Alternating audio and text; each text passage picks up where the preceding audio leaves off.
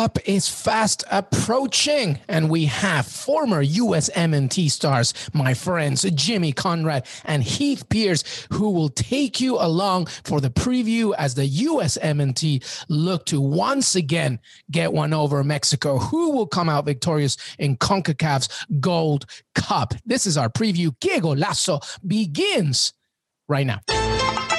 Thank you so much, Luis. Jimmy, what's going on, man? What is up?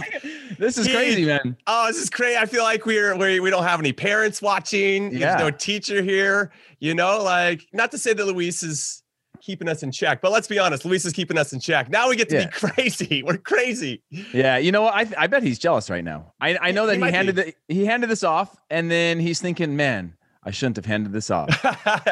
It's like when your parents leave you the house for you for the first time. They're going for the weekend. How's the phrase go when the adults are gone, the kids will play, or something like that? Something in there. I think it's something. I'm close to it, Jimmy. You're very close, and I'm picking up what you're putting down, but I can't remember it word for word either. So we're gonna have some fun. Ultimately, is what the crux of your messaging is. Yeah, and for anyone who's still listening, we are doing a Gold Cup preview. I know you come here for Luis and you stay for the Jimmy, but I'm here, Heath Pierce with Jimmy Conrad, Que Golazo podcast, and we're going to be talking about the Gold Cup preview today. Jimmy, is there anything off the top of your head that kind of rings a bell for you in the Gold Cup? How many Gold Cups did you play in? I played in 2, one with you. Okay, yeah. But I got a concussion, so I didn't play the last 2 games. And I'll let you decide if you want to say what happened. Hey, listen, I will say it was 0-0 at halftime, if that counts. We tied the first half. But we took a beating against Mexico in the Gold Cup final. One of the worst actual days of my personal career, of knowing that the score will obviously tell a different story than what the game was like, but it's sold out crowd at Giant Stadium in New Jersey. And, I wish that you were playing with us, because it started to fall apart in the second half. It did. And for anybody who hasn't heard, when we lost, this is 2009 Gold Cup final, it was like 3-0. I think it was 4-0. I think the final was 5-0. It was the final was 5-0. Yeah. I was up in the stands because I had a concussion. I was up high with John Hackworth, like scouting, looking at different things to give insight to the coaching staff and the players. And it was 0-0 at half, but that 0-0, we were never in control of that game at any point. And yes, it was 95% Mexican fans in the stands. It was sweltering heat. We didn't really stand too much of a chance once the game got going. They had just laid the pitch as well, by the way. So it was like a slow. weird, like the ball didn't bounce when it hit the ground. But anyways, no excuses. I mean, there's a lot. I gave you plenty of excuses. I gave you plenty of them.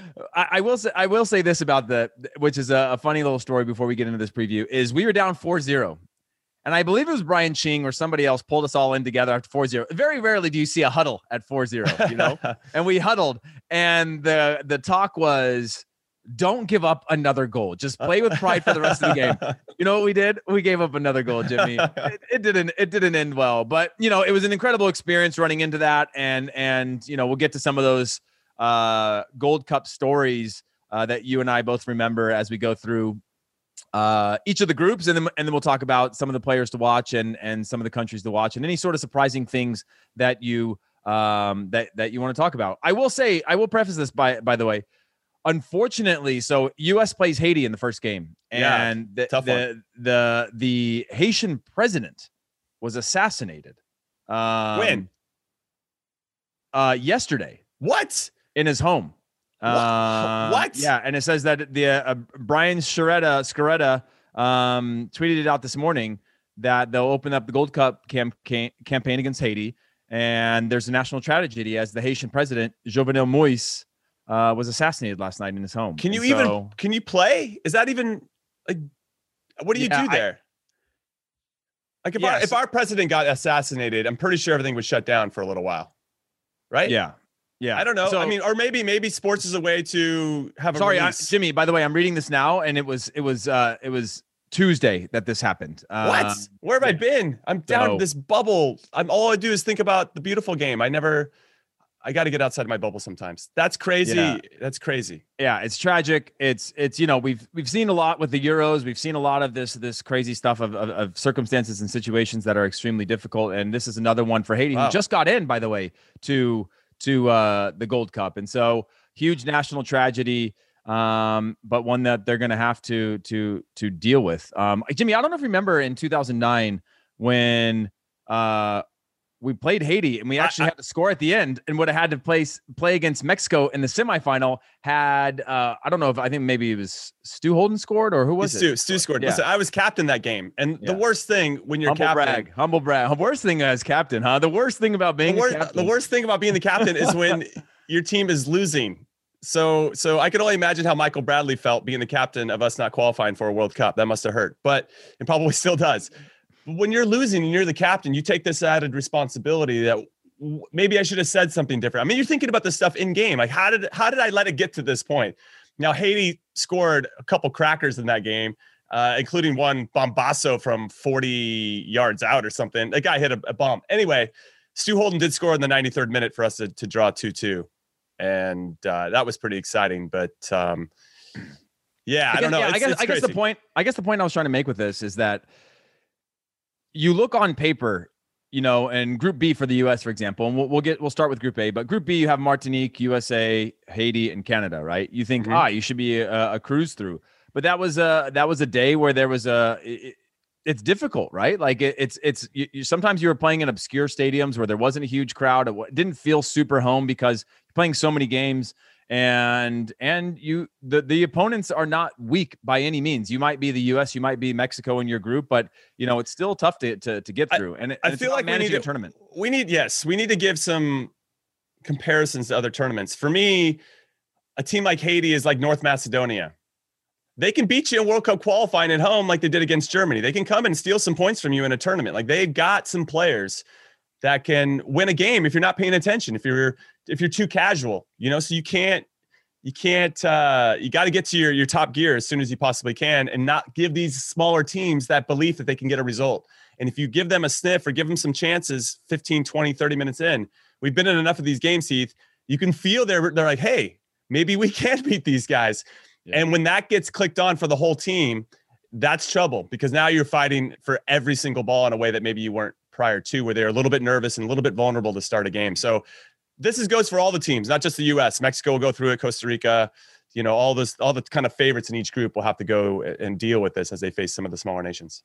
Yeah, and I did want to mention that Qatar are in this edition of the Gold Cup. It's not unusual to have guest teams that aren't part of that confederation play in this. And obviously Qatar, the biggest struggle they're going to have hosting the next World Cup is competitive games, right? So this allows them to be in a competitive environment or a tournament type environment, because they're not going to have to qualify and go through those things that they need those in order to, I know I was reading that they're actually worried about the player development and team development because everything is mostly going to be a friendly. So this is helping to sort of prep them for that. Cause otherwise, US is going to go through World Cup qualifying. Everyone's going to go through World Cup qualifying. That's sort of going to battle harden you to qualify and do well in a World Cup. But if you don't have that, that can be a real struggle. And this is, I think, their only major, I guess it would be their only major tournament or tournament play before the World Cup.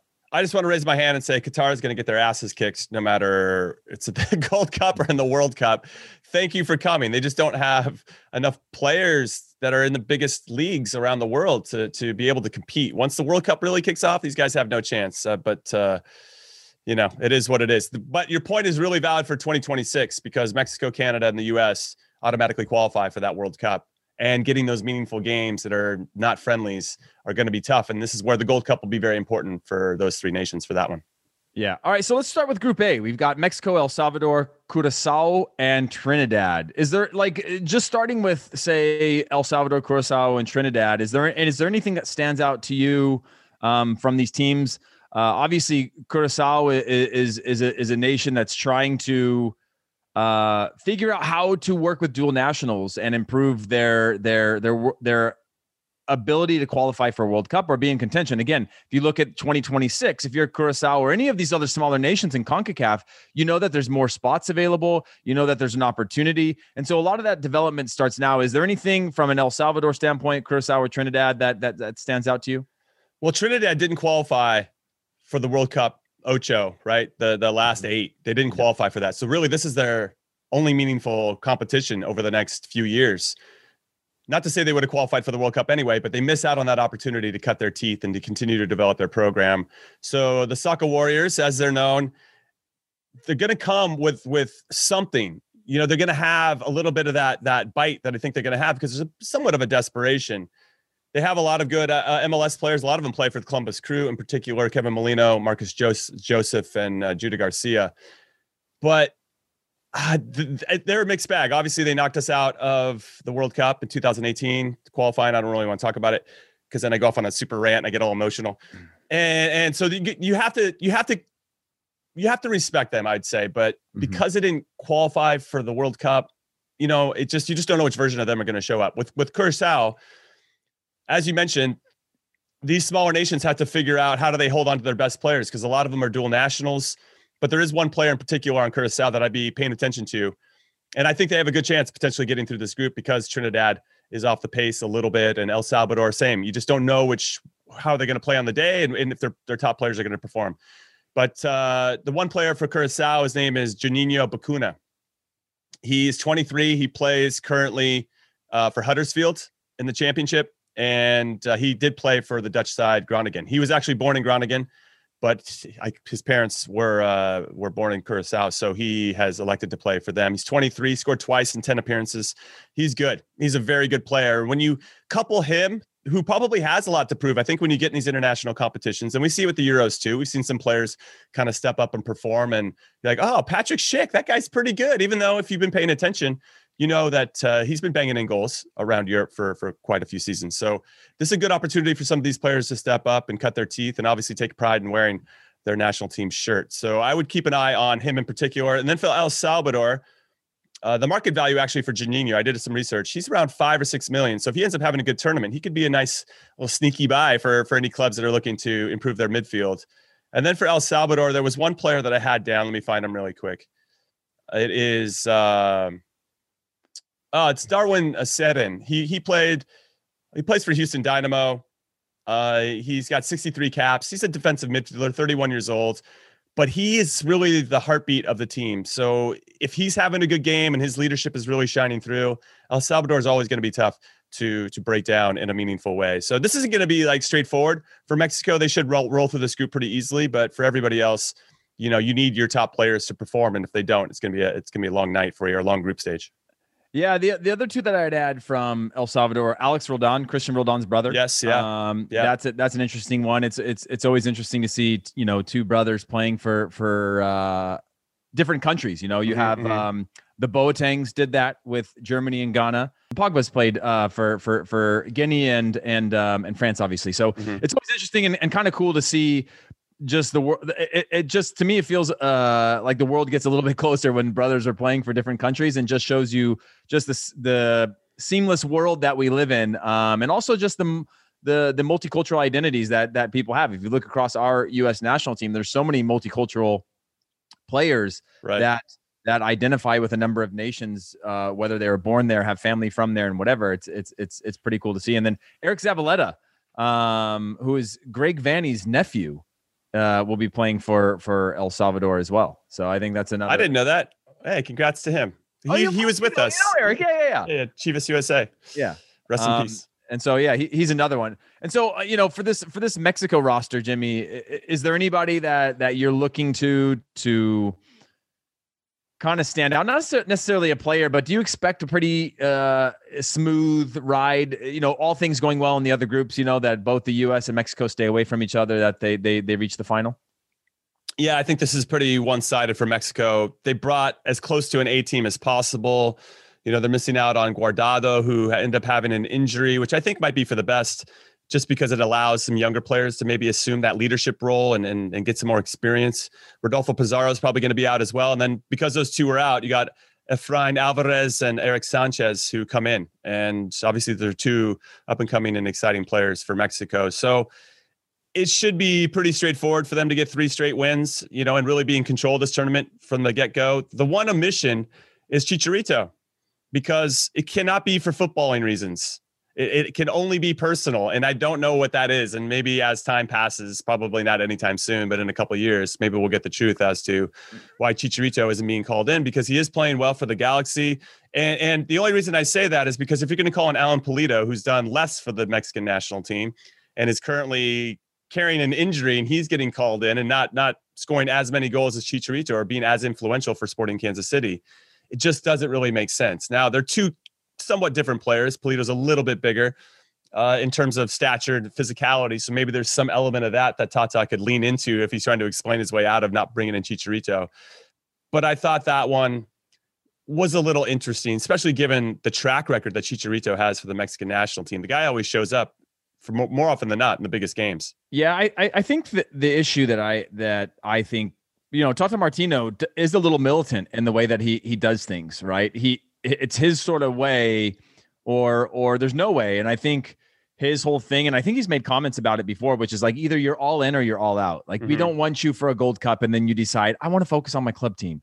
Like, everyone sacrifices. And I think, honestly, the U.S. went through this at a certain point too, of guys not wanting to come in around in that 2018 cycle of guys being like, I'm going to focus on the club. And then, the travel and all these things was rough. And I remember that being a prevalent issue. And I think that can be detrimental, knowing that, look, when I was playing in Europe, I sometimes it was a long flight, and there's a lot of time zones and a lot of jet lag, and you're away from your family, and all those things can be really hard, and you can be homesick for a number of reasons. And I know Chicharito's been through a lot, coming off of last season where he only scored a couple of goals. I know he's going through some personal situations with his family, and now, back in form. I hope that there was some sort of conversation that's been had about, hey, where do you stand, Chicharito? Like, are you ready to come back in? Are you ready to be part of this? I will say that, yes, there's different elements and different coaches that have different styles, and some of them like it when you test them. Some of them like it when you not necessarily show attitude, but that you back yourself, that you have that confidence to go in and say, you know what, I do belong here. I do have enough talent to play a big part in what happens with this team. So Mexico just played Nigeria. Let's keep it on Mexico for a sec. And this tune-up game here, they won 4-0. And I saw the highlights, and they looked very good. They scored in the second minute and were cruising pretty much from the get-go. Nigeria, definitely not with their A team by any stretch of the imagination. And it showed. They had no shots on goal, and Mexico had 11. I just wanted to see, though, what their front three is. And they got Funes Mori up top, Irving Lozano. Oh, Funes Mori, by the way, another guy who has split national team. His brother plays Argentina. He could have played for us too. Tecatito, I think he could play for Argentina. He could have played for potentially 3 countries. So Tecatito, Funes Mori, and Irving Lozano were their front three. And Funes Mori has been playing pretty well over the last, let's say, 18 months, 2 years in particular, and really picked up his game and scoring a lot of goals in Liga MX. And then they have Herrera, they had Alvarez and Gutierrez right behind it. They're solid. And if Tata Martino, clearly based on the roster that he called in, means business. I mean, they are bringing the squad, and I think they're going to win this tournament. Whereas when we get into the U.S., obviously it's not going to look the same. But Jimmy, this goes back to the argument of having a strong domestic league. I think Major League Soccer is strong, but there's always that desire to go somewhere else to go higher, right? Whereas a lot of Mexican players stay in Mexico or stay in the region, and therefore their availability for Olympic qualifying and Gold Cup and these types of things becomes a little bit more reasonable in terms of how you, I guess what I'm saying is Liga MX clubs, just like Major League Soccer, work well with the federation to make sure players are available for these types of tournaments where technically they may not need to be because it's not sanctioned in a way. And especially if they'd played in Nations League, they could be potentially eliminated. But the clubs, the league and the national teams or the federation tend to work well together. So now you see this roster that's coming out saying like, no, we own the Gold Cup. We are coming after the Gold Cup. And that is it's a very different experience of a team than this U.S. squad, which has a lot of talent. But again, this is the first Gold Cup or even official competition for a lot of these guys on the U.S. team. Yeah, I look forward to diving into the U.S. a little bit, but I just want to go back to Rogelio Funes Mori because I said the last couple of seasons, I mean, he's actually been killing it for a while. But he just got his first cap for the Mexican national team this year in 2021. Since he joined Monterrey in 2015, he scored 20 goals, 15 goals, 17 goals, 16 goals, 15 and 15. I mean, the guy has been super consistent. So it's actually quite surprising that it's taken him so long to get into the team. And maybe it's because he was, to your point about Tata Martino, maybe they just wanted him to, you have to commit to Mexico. You can't be holding out hope for Argentina, or if you wanted to make a switch to the US, because he was born in Argentina, but played for the FC Dallas Academy when he was a kid. So it's, he could have maybe had that option too, if he wanted to see that out. So there's a big opportunity for him in particular, right? To really put a stamp on things, especially 18 months outside of from a World Cup. Yeah. I look at this Mexico squad and automatically, and it doesn't take, super research to realize that this team is by far the best in terms of their experience, the quality of the players, where they play at, the level that they play at, the experience they have in the national team at the club level within this competition. What's interesting, and this will also obviously be a theme for the U.S., is that when I look at Mexico's roster, they don't have too many of their younger players that we saw in the Nations League, let's say, for instance.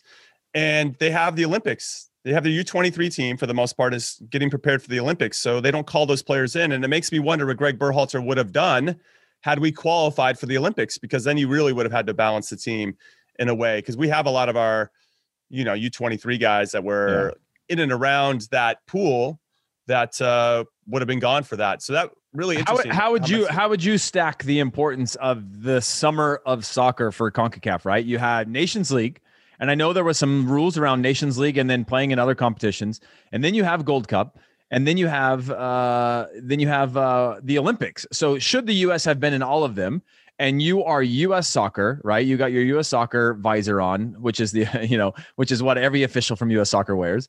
And how do you rank those or prioritize those? Because, we saw, you remember back in 2007, played a Gold Cup, won the Gold Cup, and then went down to Copa America with a completely different squad against with relatively no preparation. No preparation. It was literally within 3 days you're playing a game because it came off the back of that Gold Cup. Complete change of a roster for the most part, except for 2 or 3 guys.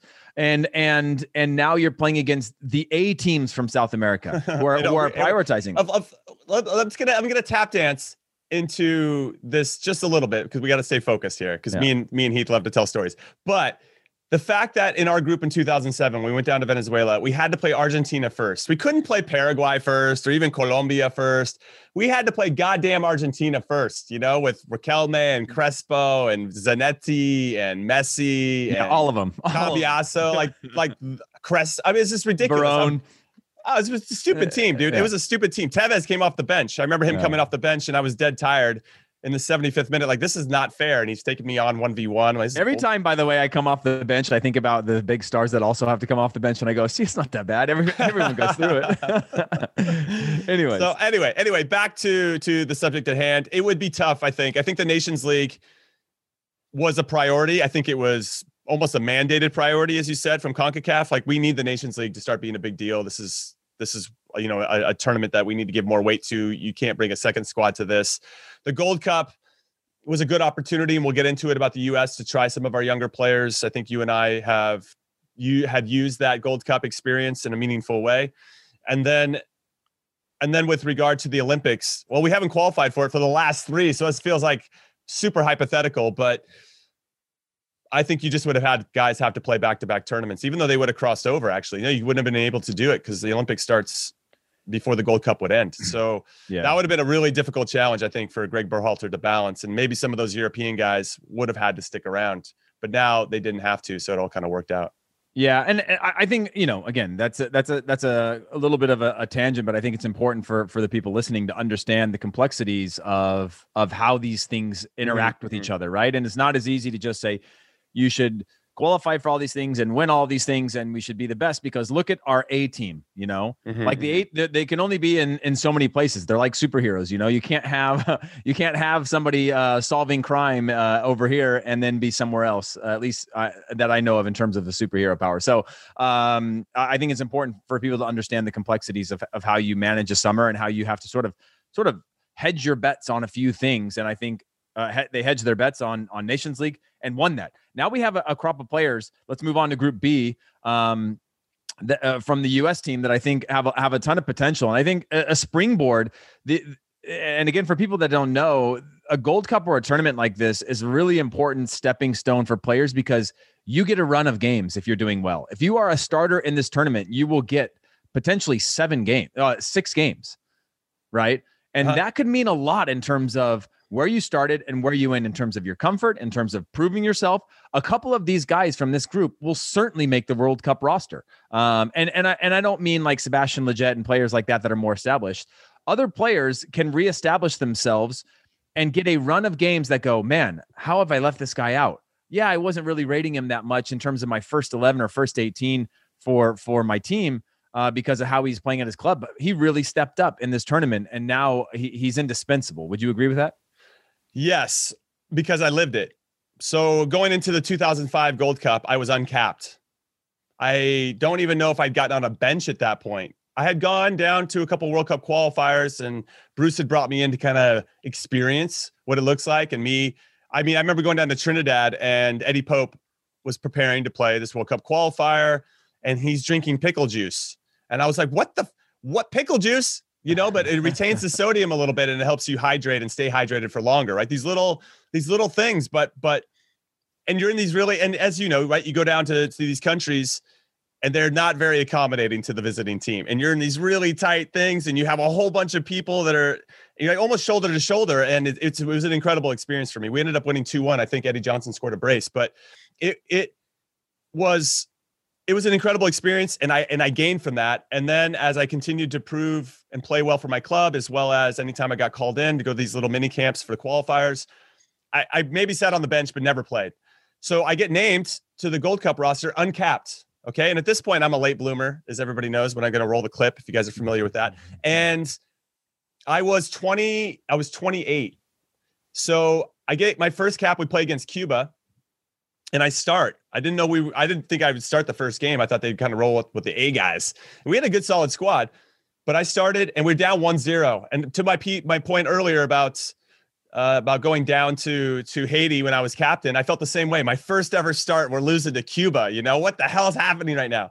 It was Clint Dempsey's first ever cap too. So we were in Seattle. We come back and win. Clint ended up scoring, and right before half, which helped, right? You take that pressure off before halftime. And then we kind of just our experience and talent ultimately saw us through, and we're just a little bit fitter. And I think that made the difference. So I was happy to do that. But I ended up 2 days later, we played against Canada, and I was on the bench, and Eddie Pope got hurt. So I played the last 45 minutes, and it was really important for me. And I bring this up because you're right. We are going to see some players that are going to fill a role for Greg Berhalter's team in the World Cup. And I knew that I wasn't going to start on this team. If I went to a World Cup, I wasn't going to be a out and out starter. I knew that I was going to have to be a role player, which meant I needed to come in and prove a lot of things on the field and off. Do I have a good attitude when I don't play? Am I supportive of the teammates that are around me? Am I still being a benefit? How's my communication? Can you put me in any situation on the field? Like, say we got a lead with 10 minutes left to go. Can you trust me? Hey, somebody gets hurt at halftime. Can you come in with last 45 minutes and hold off Canada, even though you just played 90 plus minutes 2 days before, and still be a guy we can trust? And I was the only player in that tournament that played all 6 games, and we ended up winning it. So that was very important, not only because of that opportunity that I took advantage of, but also because it gave me, like, if they're trying to have me compete against somebody else, maybe we're on the bubble. They have this thing, like, we know what Jimmy looks like over 30 days of a tournament. And that's what the World Cup is. It's really hard to evaluate players when you have this FIFA window in the middle of a season, club season, and you have 7 days. I remember going out there, and you've done it too, where we know we're on the bubble. So if you're one of those bubble guys and you're trying to win over the coach, you are balls to the wall at training. You want to prove that you're better than the European-based guys. You want to just figure that out. And then everybody, I get this a lot. The coach is like, hey man, can you turn it down like 3 levels because you're out of goddamn control. But I was just so eager to prove that I deserved to be there and I could hang with those guys. So that's a really hard time in place to win the coaching staff over in those little short windows during the season. But over the summer, over the 45 days, if you include the 2 weeks prior to the camp, it's a great opportunity. So that's a really long way of me saying that I'm living proof that there's going to be some players that are going to take advantage of this. It's just a matter of which ones are going to do it. So I'm very excited to see there are no wrong names. People are trying to nitpick this roster. This is an amazing roster because so many of these guys are going to have a great opportunity to win over Greg Berhalter in a way that they wouldn't have otherwise. Yeah, that's well said. It's just a hugely and again, even outside of that, the training windows and things like that, you just have more of them, right? And you just have more FaceTime with the squad. But let's talk about Canada in Group B. So Group B, Canada, obviously so many quality players from Kyle Larin to Jonathan David to obviously Alfonso Davies. And they've now reached the octagonal in World Cup qualifying for the first time in a long time. And they are going through their own generational growth right now where they have a lot of players playing in big clubs before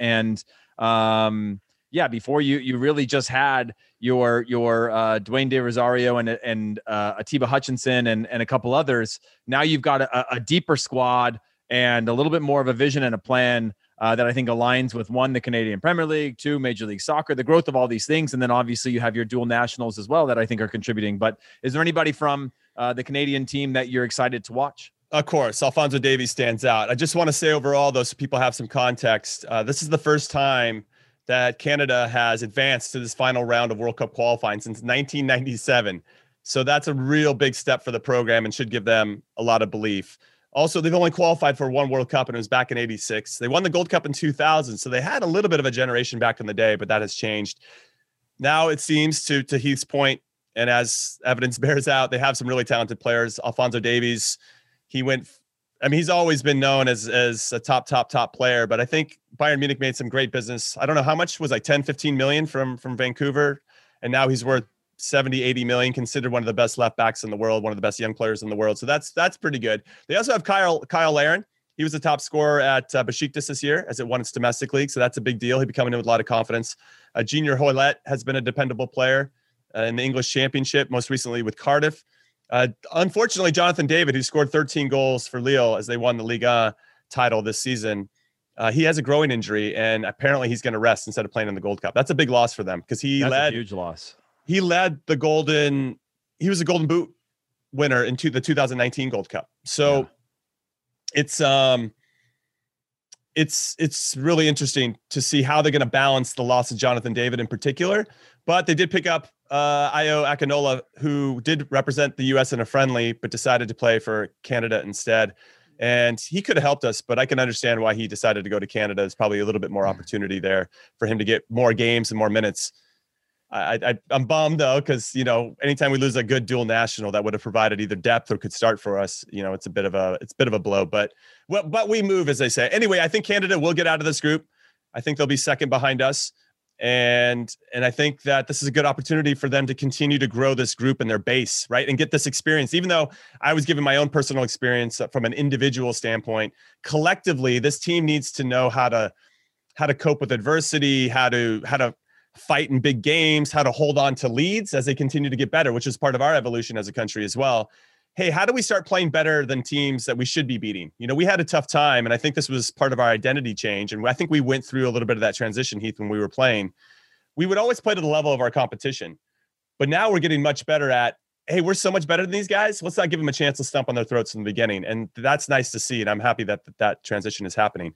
But Canada's kind of mired in that a little bit, where sometimes they play to the level of their competition. They're still not really taking the game by the scruff of the neck and saying, we're in charge of this whole thing, and there's no way we're going to give you any chance. So we'll see which version of that is. But their manager, John Hertzman, has been doing a good job of bringing these players along, and their talent continues to grow. So this is a big opportunity for them to get some good experience, and then obviously hopefully make a deep run, and we'll see how they perform in the bigger games. Yeah, and then you've got your Jonathan Osorio, Mark Anthony Kaye, guys like that are just solid contributors with good experience. That I think it's weird when you look at all those players and then you match them up against the U.S. squad at this point. It's a pretty tight game at the moment at just these rosters. And it always made me wonder how Canada, when I think I played against Canada only once, but the time that I did, it's a tight game. It's not like Canada's never been way behind the U.S. or Mexico or anybody in CONCACAF, and the fact that they haven't made the final qualifying round since the 90s is alarming to me. And it just seemed like there was a few pieces missing, and they seem to have those pieces now with more experienced players playing at high levels, and then obviously starting to have these breakout stars like a Jonathan David and Alfonso Davies.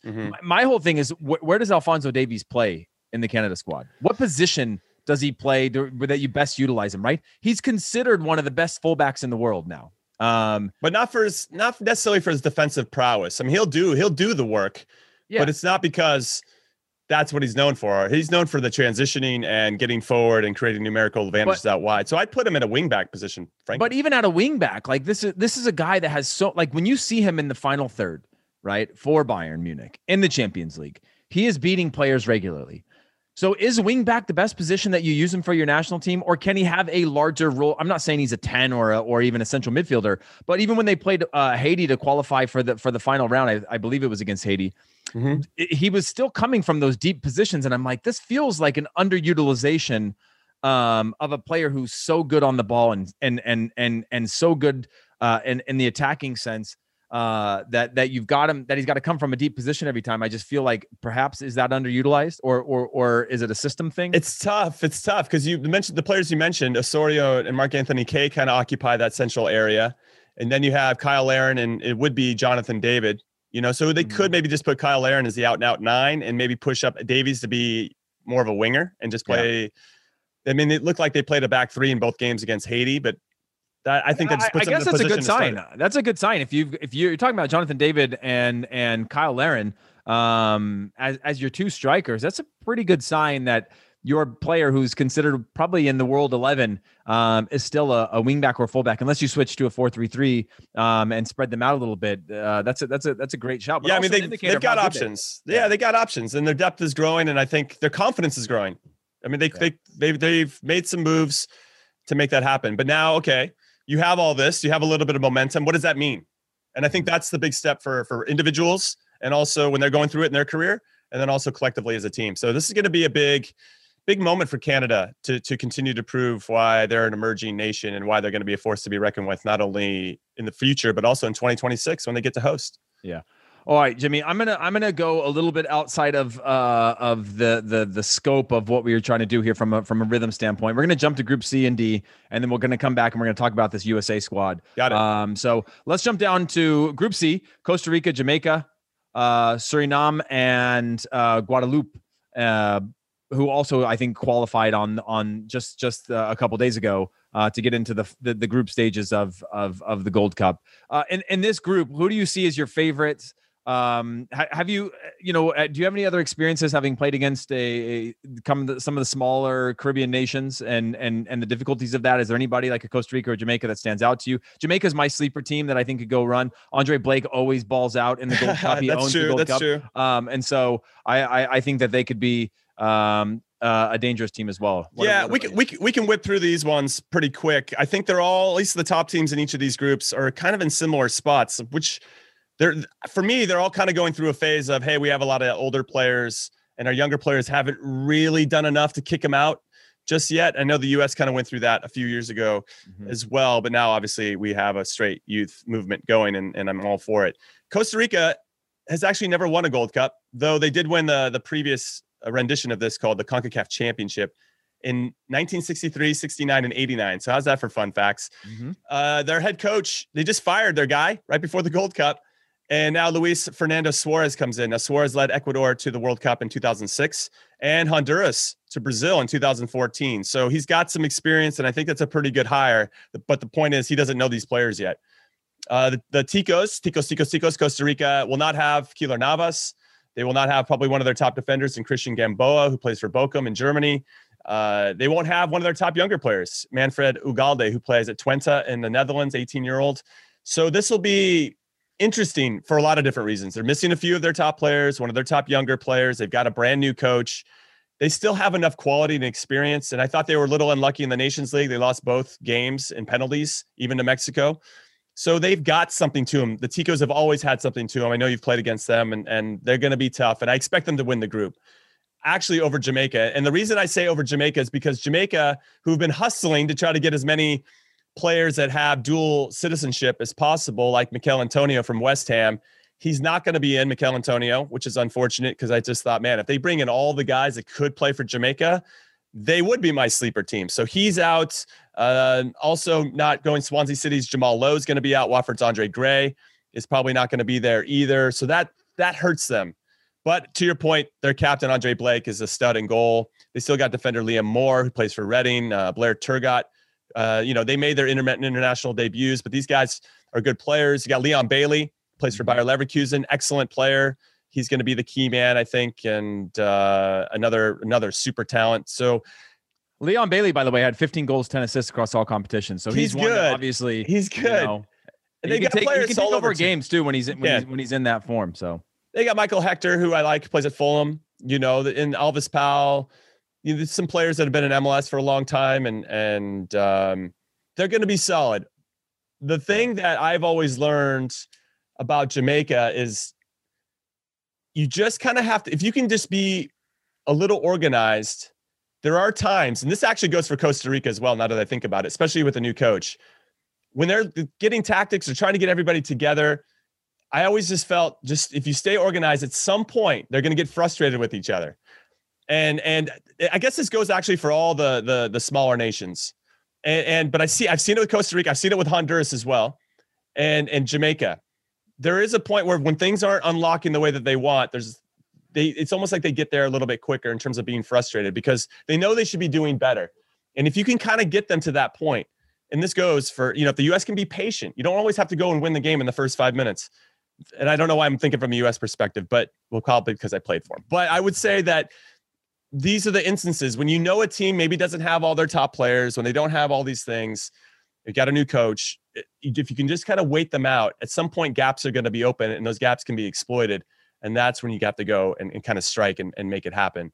So I just wonder. But in terms of talent, Jamaica has to be one of the most talented teams. It's just a matter of whether they can get everybody on the same page. And we saw it with the Euros. Can the manager pick the best 11 that actually fit the team?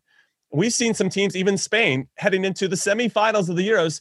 Did they play their best 11? Do they even know what their best 11 is? And so I could see it kind of happening with a couple teams in this group, but most notably Costa Rica and Jamaica. Yeah, that's a great shot. It's also, one of the things I wanted to point out before we jump to Group D is, interestingly, in the Gold Cup, and I remember this specifically, you go into your third game in the group stage, wondering where the other group is going to finish out, right? True. So if you have somebody that's behind, if you're Honduras or Panama and you're looking to play, Jamaica as your matchup because you've been watching them, you're like, well, I need to finish first in this last game. I need to win this last game. Or do we want to do, Jamaica's going to finish top of the group. We'd rather take them out in the next game. It's not that you play any difference, but you start to get into this tournament play, which is just very different in terms of how you establish yourself. Every team plays to win the group, but you start to look at what the matchups are, in a disaster scenario where the U.S. finishes second or Mexico finishes second in their group. Like that is going to be really rough for whoever finishes top their group, right? It's not who you want to be. Yeah, great point. Facing off against, and not that you can control any of that, but one thing I wanted to mention. Anyways, moving on to Group D, Jimmy, Grenada, Honduras, Panama, Qatar, or Qatar if you work for the U.S. government. Yeah, for me, Grenada is an interesting one.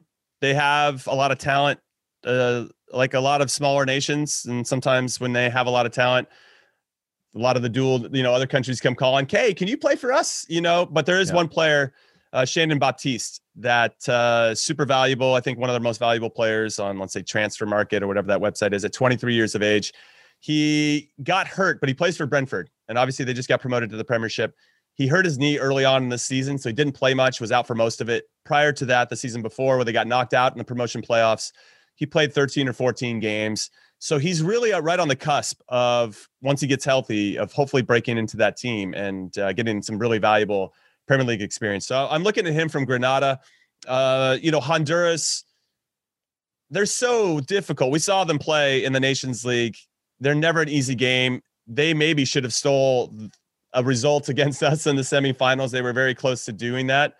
And the player obviously that stands out, and I think who I'm going to say is Alberth Elise. He's been around. He's 25 only, but I feel like he's been around for a long time.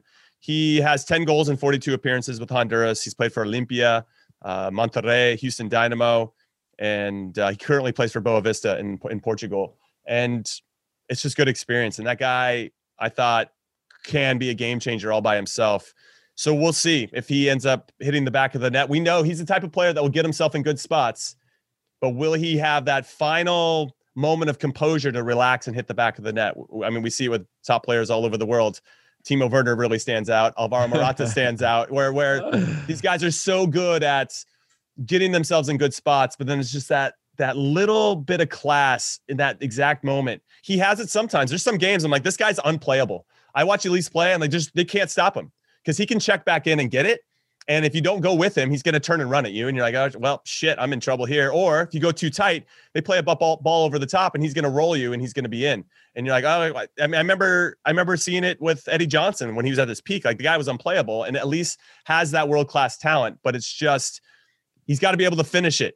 He does all those other little things right. And you're like, oh, he's so close.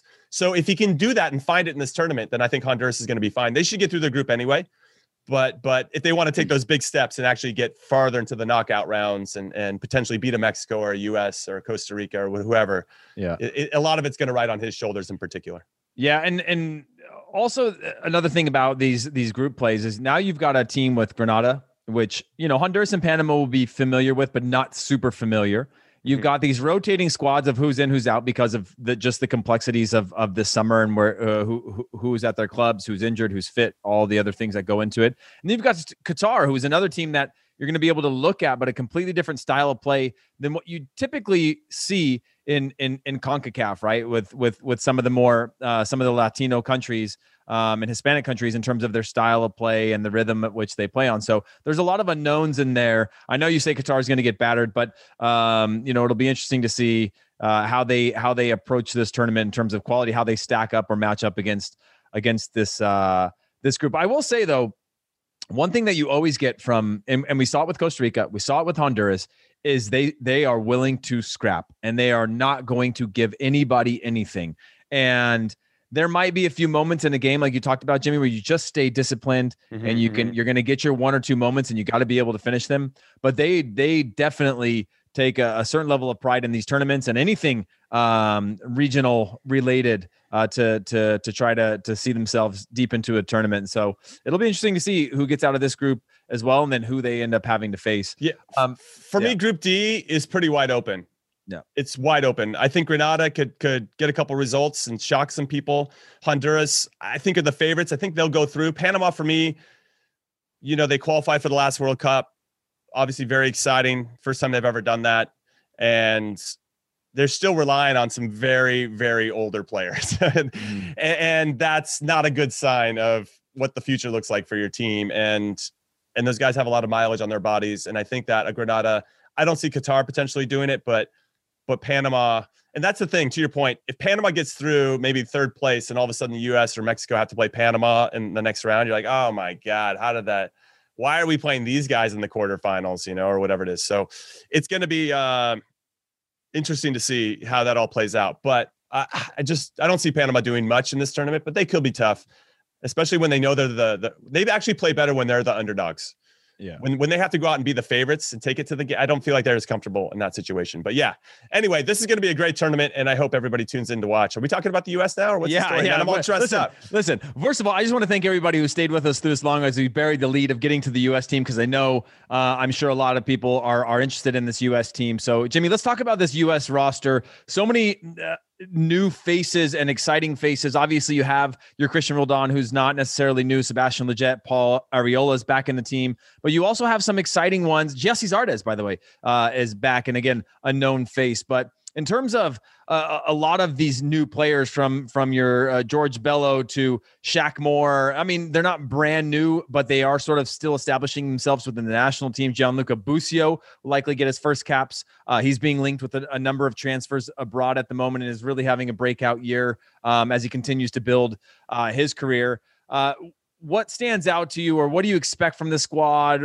Where do you think we're weak? Where do you think we're strong? And do you think we should be able to cruise? Yeah, I don't know about cruise. I think it's going to be very similar to what I said about Costa Rica and Jamaica. We have a new group of players that are playing together ultimately for the first time in a meaningful way. Mm-hmm. So there's going to be some frustration when things aren't working exactly right. And then it's going to be about managing that. And that's where the experience comes in. So that's where, having a player like Walker Zimmerman, who's been around for a while, will help.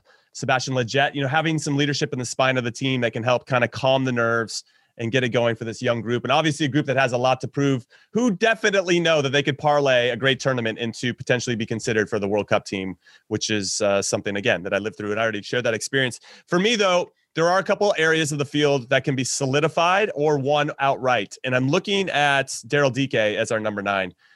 If he does not get sold by Orlando, obviously he did very well for Barnsley when he went over to the championship. He's come back to Orlando right now because Barnsley didn't want to pay the fee or whatever, but maybe that can be worked out. But Dike, definitely a hot name on the transfer market for a good price.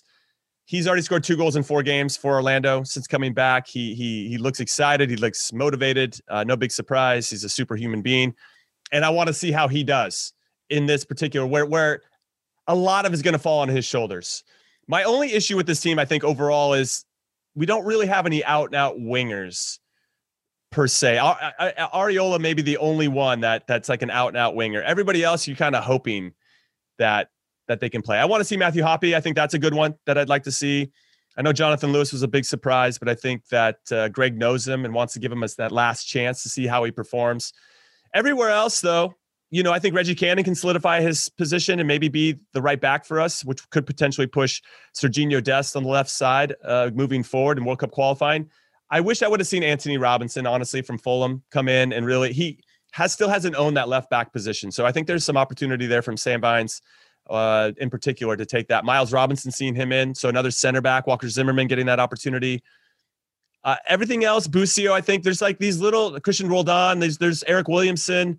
There are guys that could maybe come in as that 21, 22, spot on the World Cup team that could help us and make sure that they provide depth in case of an emergency or whatever it is. And then the goalkeeper position, I think this is a good opportunity for Matt Turner to really put a stamp on things, to say, hey, I think I can compete for the number 1 job. So there are a lot of great narratives around this, but ultimately I know there's some nitpicking and people bitching about certain players in and certain players out.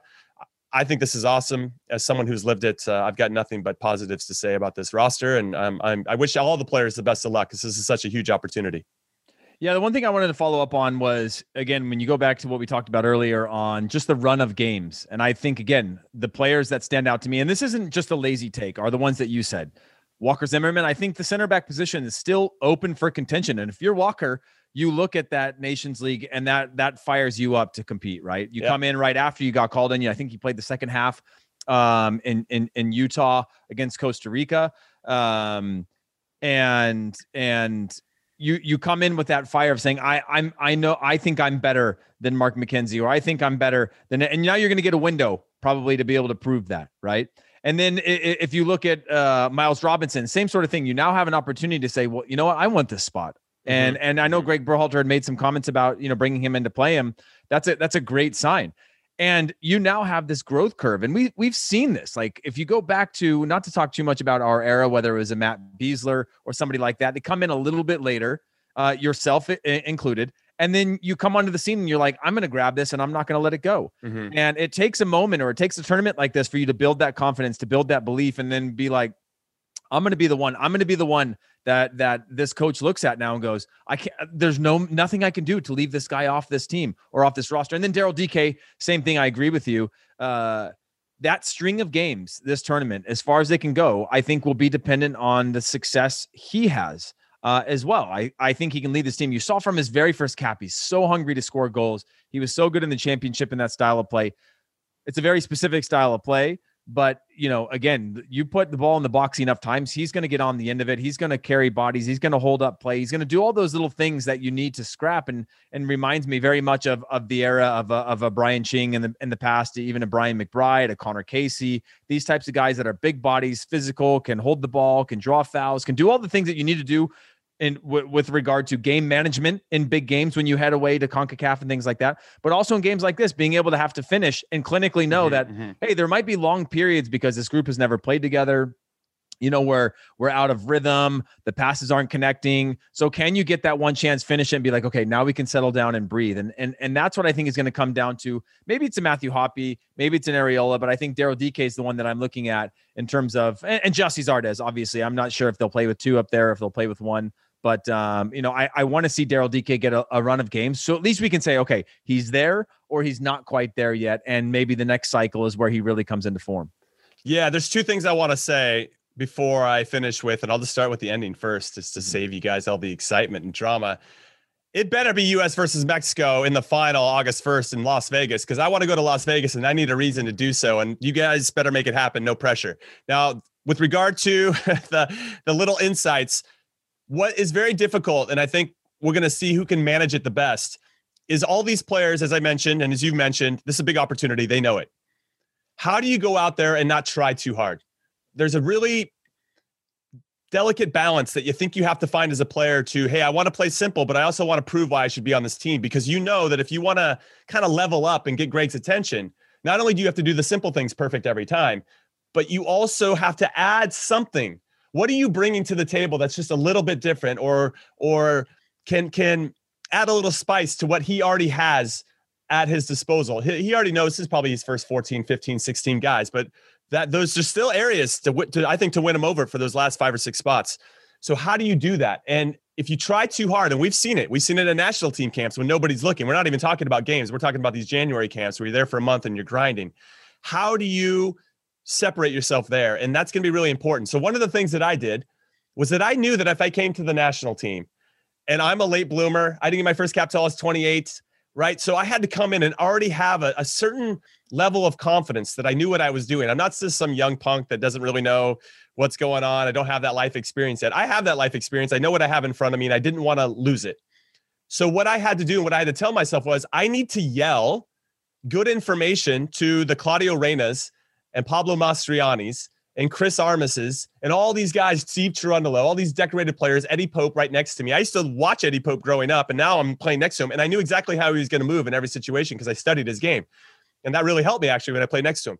But I had to get outside of myself because I was so nervous to talk to these guys, let alone yell at them and give them good information. But I knew that if I was going to make this team, I had to be a communicator, especially as a center back. I had to put guys in good spots to make plays. The problem is they don't trust you right away because they've never played with you before. Yeah, they've seen you, whatever it might be, but how do you earn that trust quickly? So what I did was I'd pull Pablo or Claudio or whoever off to the side, John O'Brien, right? These guys with so much experience, and say, listen, I'm not giving you information just to give you information. I'm not a person who just talks to talk and just so I can get attention for that. I'm trying to make the game easier for you. And when I'm telling you to move left, it's probably to block a passing lane and or whatever it may be. And if I'm giving you that information, it's because I want you to do less running. And if we're all doing less running, we're having a bunch of fun out here. Mm-hmm. And when I break it down to them that simply and tell them exactly where I'm coming from with my information, then they start to trust me more, especially, let's say, when I put them in a good spot and they cut out a pass and now we're transitioning the other way. And then that trust happens quick. But you have to create those relationships and you have to create that rapport and you have to be a leader in that way.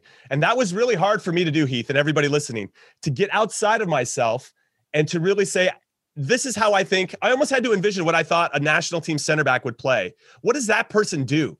Like if you're captain of the national team, how do they act? How do they carry themselves? How do they treat other people? How do they do all this other stuff? And that's what these guys have to embody, because if you want to represent our country at a World Cup, you have to figure out what that looks like, what you envision a player of that stature to be, and then almost work backwards to, okay, I'm going to act like this, and then I'm going to try to fake it till I make it, and hopefully I get there. Fortunately, it worked out for me, but a lot of these guys are going to have to step outside of their comfort zones to be proper leaders of a national team. It's one thing for your club. It's something different completely for your national team. And that's going to be, I think, the biggest challenge for some of these guys as they try to differentiate themselves from the rest. Because as you say with Miles Robinson and Walker Zimmerman in particular, those two guys are battling essentially for the same spot. I like that. Well said, Jimmy. And I'm going to take that as your closing thoughts for today. But everyone, just so you know, Jimmy and I will be with you guys throughout the Gold Cup, popping Dream in. Comes true, everybody. Yeah. Dream comes true. You can't get rid of us. We have nothing but words to say all day long. But we'll save some as the Gold Cup advances. And if you don't already, make sure you follow K Golasso Pod on social media. Leave a review. 5 stars. Luis really goes hard, and he gave us the keys to the castle for this. So that's even more reason to leave a nice review. And we'll throw this one back to Luis to close this one out. But we appreciate you guys having us, and we'll see you guys throughout the tournament. Later. Hey, everybody. I want to thank Heath Pearce, Jimmy Conrad for taking care of the Gold Cup preview. Please don't forget to vote for us on the People's Podcast Choice Awards. You can follow all the information on Twitter, Que Golazo Pod, as well as, of course, the description in Apple Podcasts and so much more. We're right there. We're on Spotify, Stitcher, YouTube, and CBS Sports and your CBS Sports app. Have a great, great rest of your day.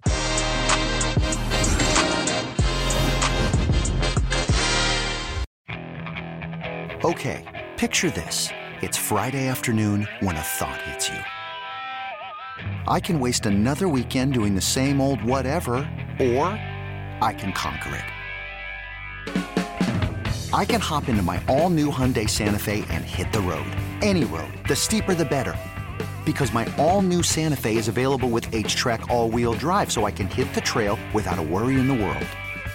Heck, with 3 rows and best-in-class rear cargo space, I can pack the whole family in with all our gear.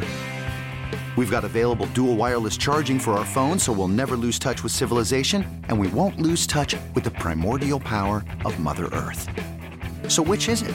Waste the weekend or do something a little more epic? And conquer it in the all-new Hyundai Santa Fe.